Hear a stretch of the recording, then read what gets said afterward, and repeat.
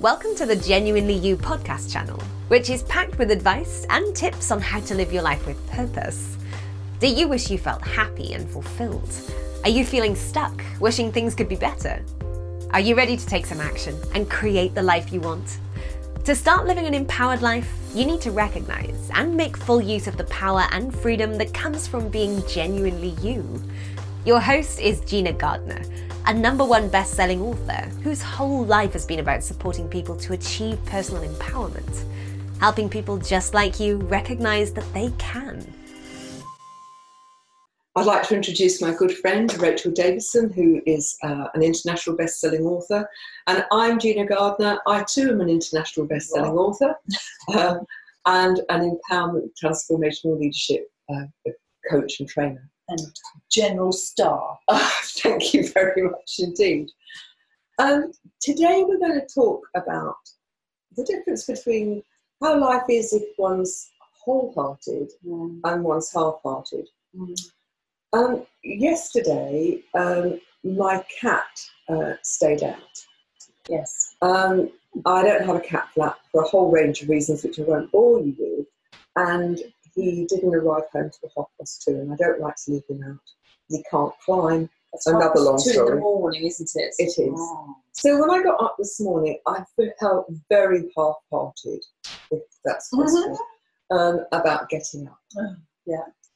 And one of the things that struck me was how different life is when you bounce out of bed in the morning and that you are passionate about what you're doing and you approach life in a wholehearted way. Yeah. As opposed to me this morning when, I opened the eye half a crack when the alarm went off, thinking, I don't want to do this, I don't want to get up, I don't want to start the day. And what resonated with me is how when we are full of passion and heart and enthusiasm, how life is so different than when we're not. And yet I think many people live a half life because they don't engage fully in what they're doing. And so it seemed a sensible theme to explore this morning. In terms of, do you live full out? Do you live a life full of heart and passion? Or are you selling yourself short by only engaging in a lackluster way? So there have been lots of people who've written about that. Roald Dahl, for example, was an example that you shared with me. Yes, where he said lukewarm is just no good. Yes. He was talking about being passionate, and if you decide that you are interested in something, then go full steam ahead at it and be wholehearted. He doesn't use the word wholehearted in that quote, but that's the sense of what he's talking about, which is there's very little point in doing something in life and not putting the whole of your heart into it. I mean, obviously it does happen. There are things in life that we all have to do, which, we don't really want to put our whole heart into it. But you have to do them because that's life, and you have to do certain things and admin things and boring things and stuff. But generally speaking, the stuff that hopefully you're spending most of your time doing is where you are able to place your whole heart. I'm going to challenge the idea that the stuff that you don't like doing, that it's okay to do that with half a heart. Because I think in the doing of that, you're selling yourself short. Now, you had a good story from Tony, didn't you? I did. Ultimately, there are certain jobs that I don't like.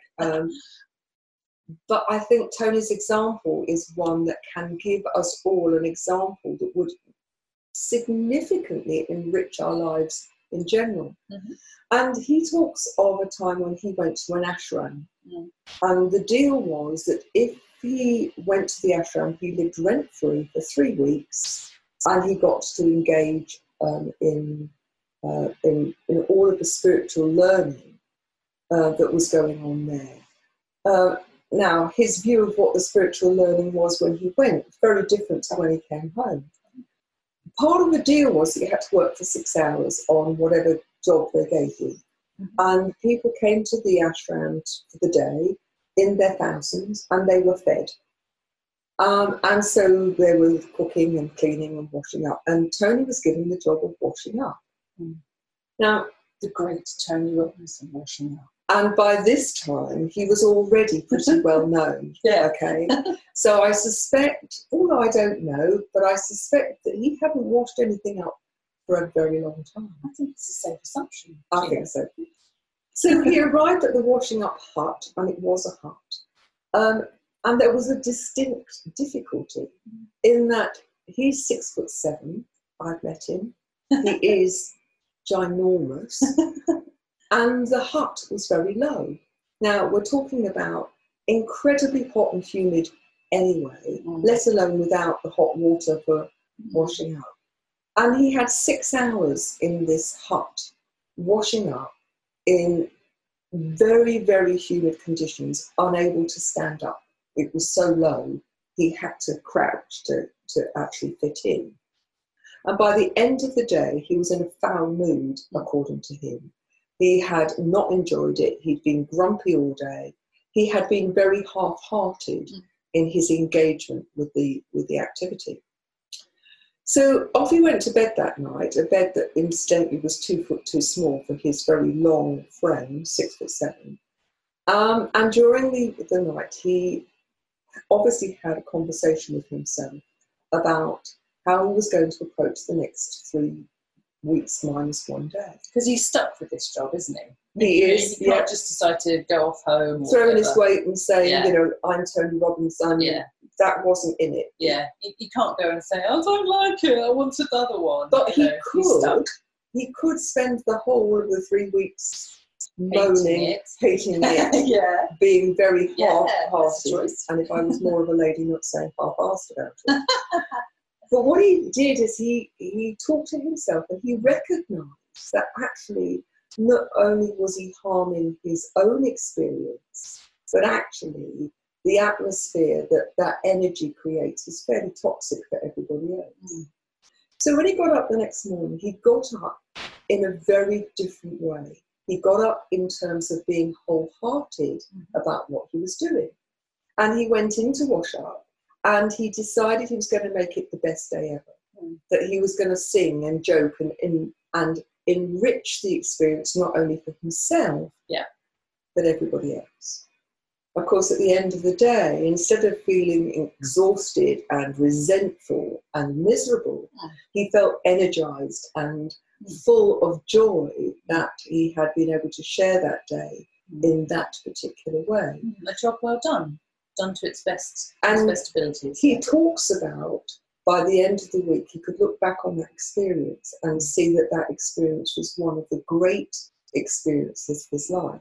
And I would say, you know, what an incredible learning experience, not only for him, but for all of the people who have taken on board that story and recognise that there is the opportunity in every day for every person to live in a half-hearted way where you do it and go through the motions, or you do it resentfully, or you do it with a whole heart, you do it with love and do it with energy and making it the best experience that it's possible for that to be. It's a great story, isn't it? Because there are many, many occasions where what you really, really want to do in life comes with boring bits, difficult bits, tough bits. And if you were half-hearted about it, if you were sort of like, well, I don't really like that bit, then what you're doing is removing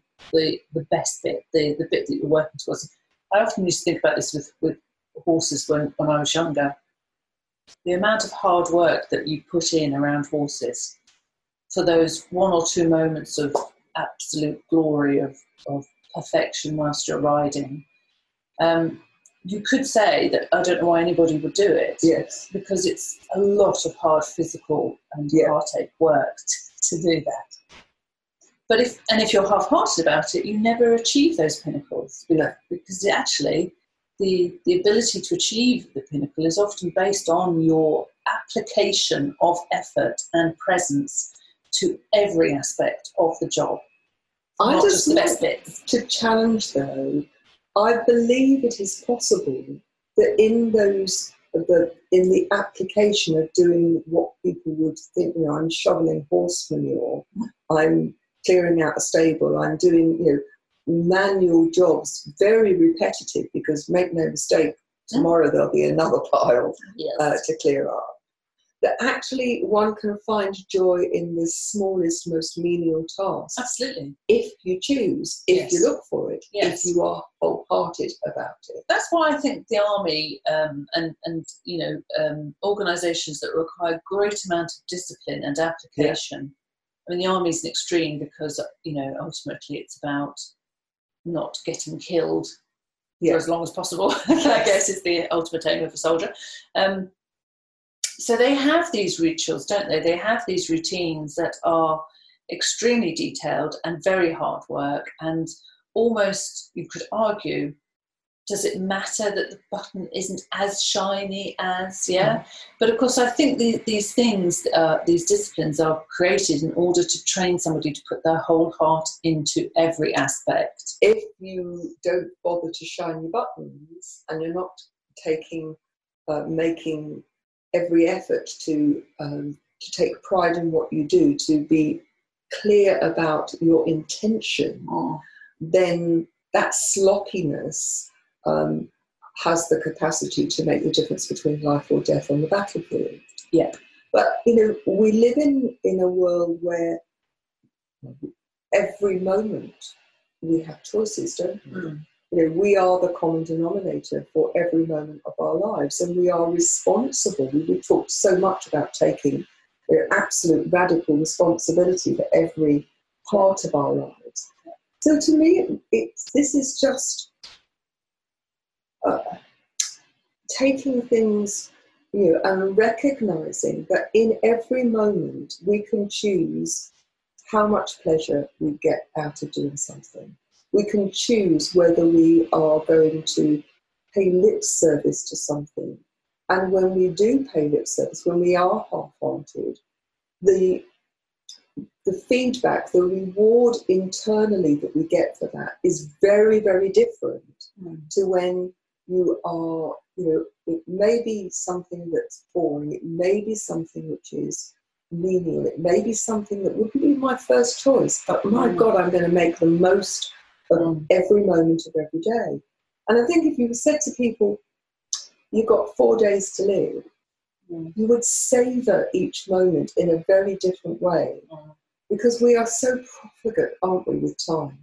We spend time being in a hypnotic state, watching stuff on the TV, on arguing and complaining, and doing things which add no benefit or joy to our lives.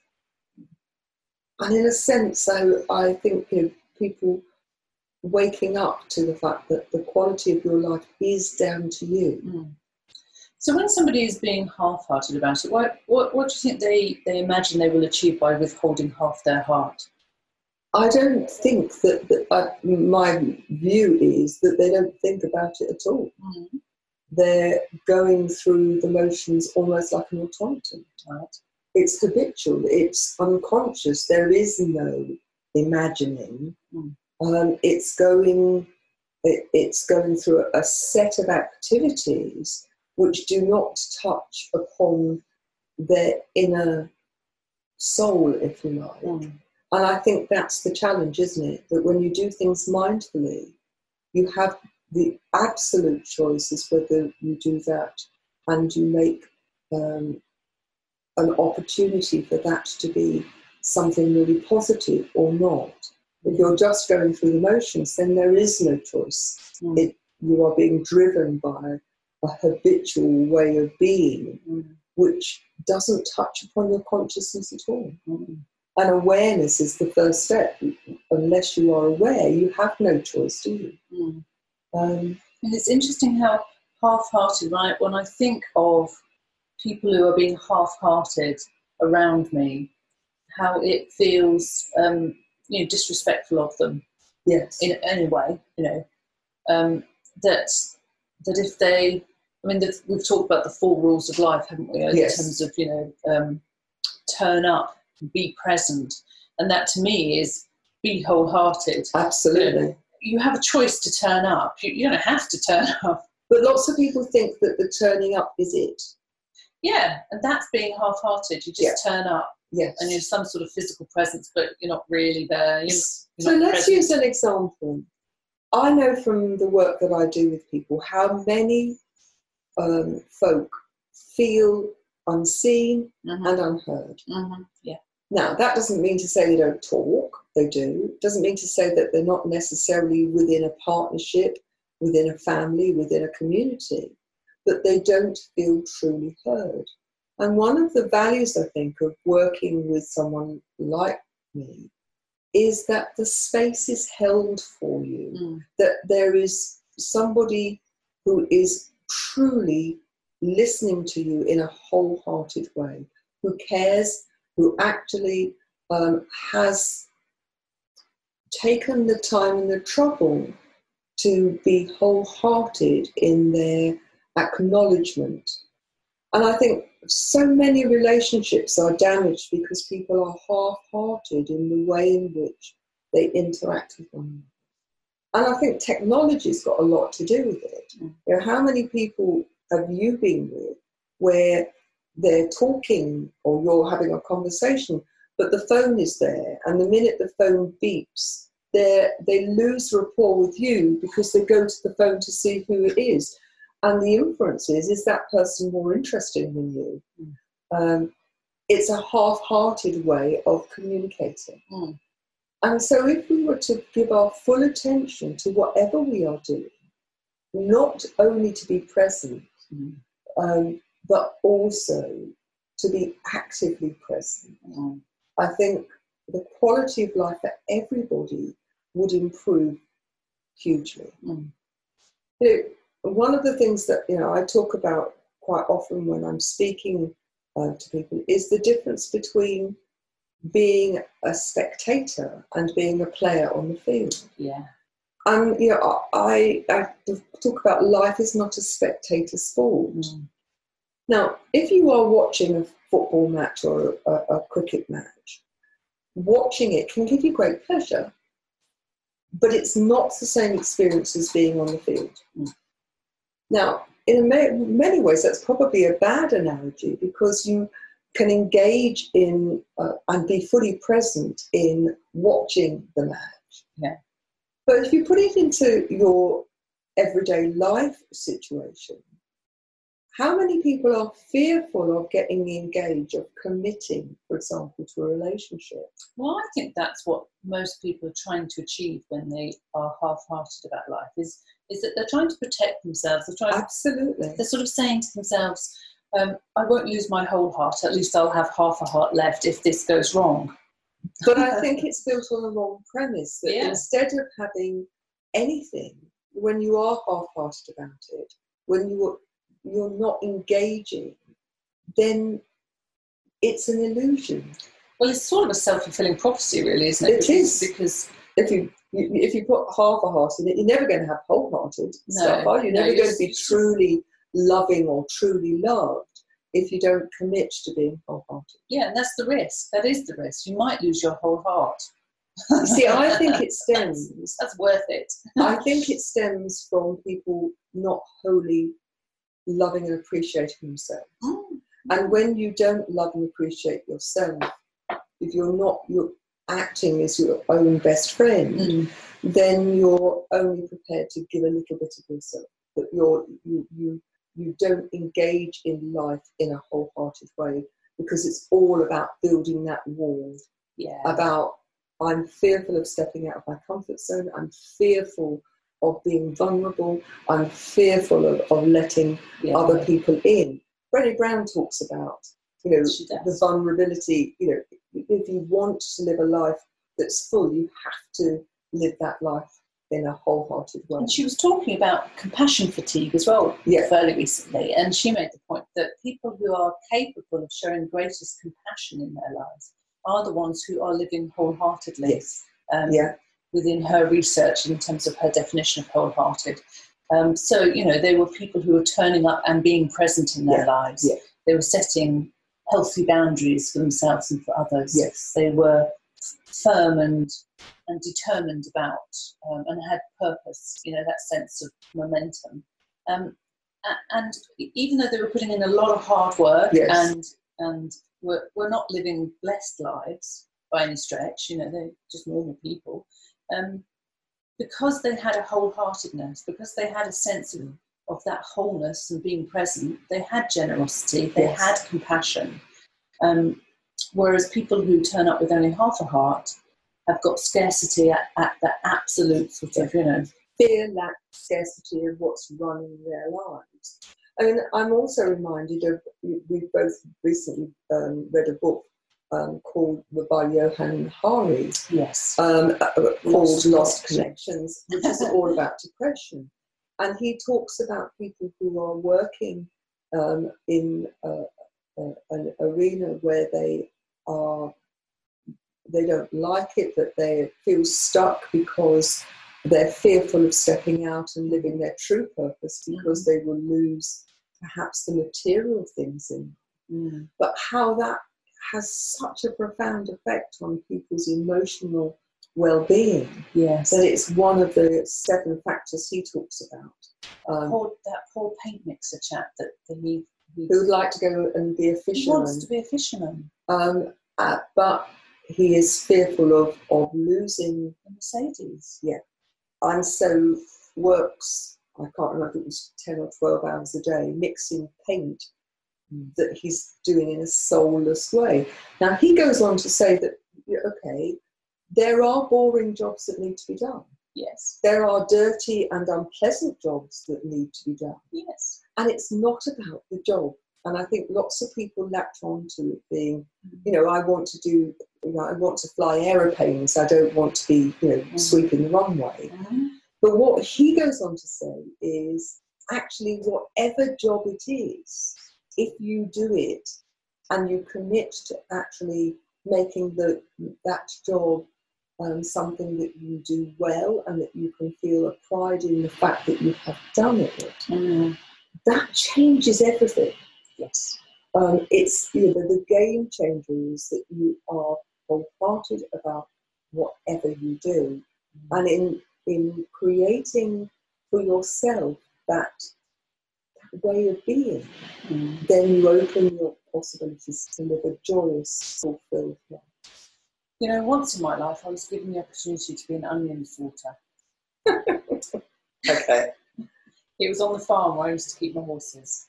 And the suggestion was that I earned a little bit of extra money by, after I finished mucking out the horses, turning up on this massive automated, basically a big tractor running a line in a big barn. It was hot, it was dusty, it smelled of onions. And the job was, as you watch these onions bobble by on this sinking line, elevator, no, that's the wrong word, conveyor belt, thank you.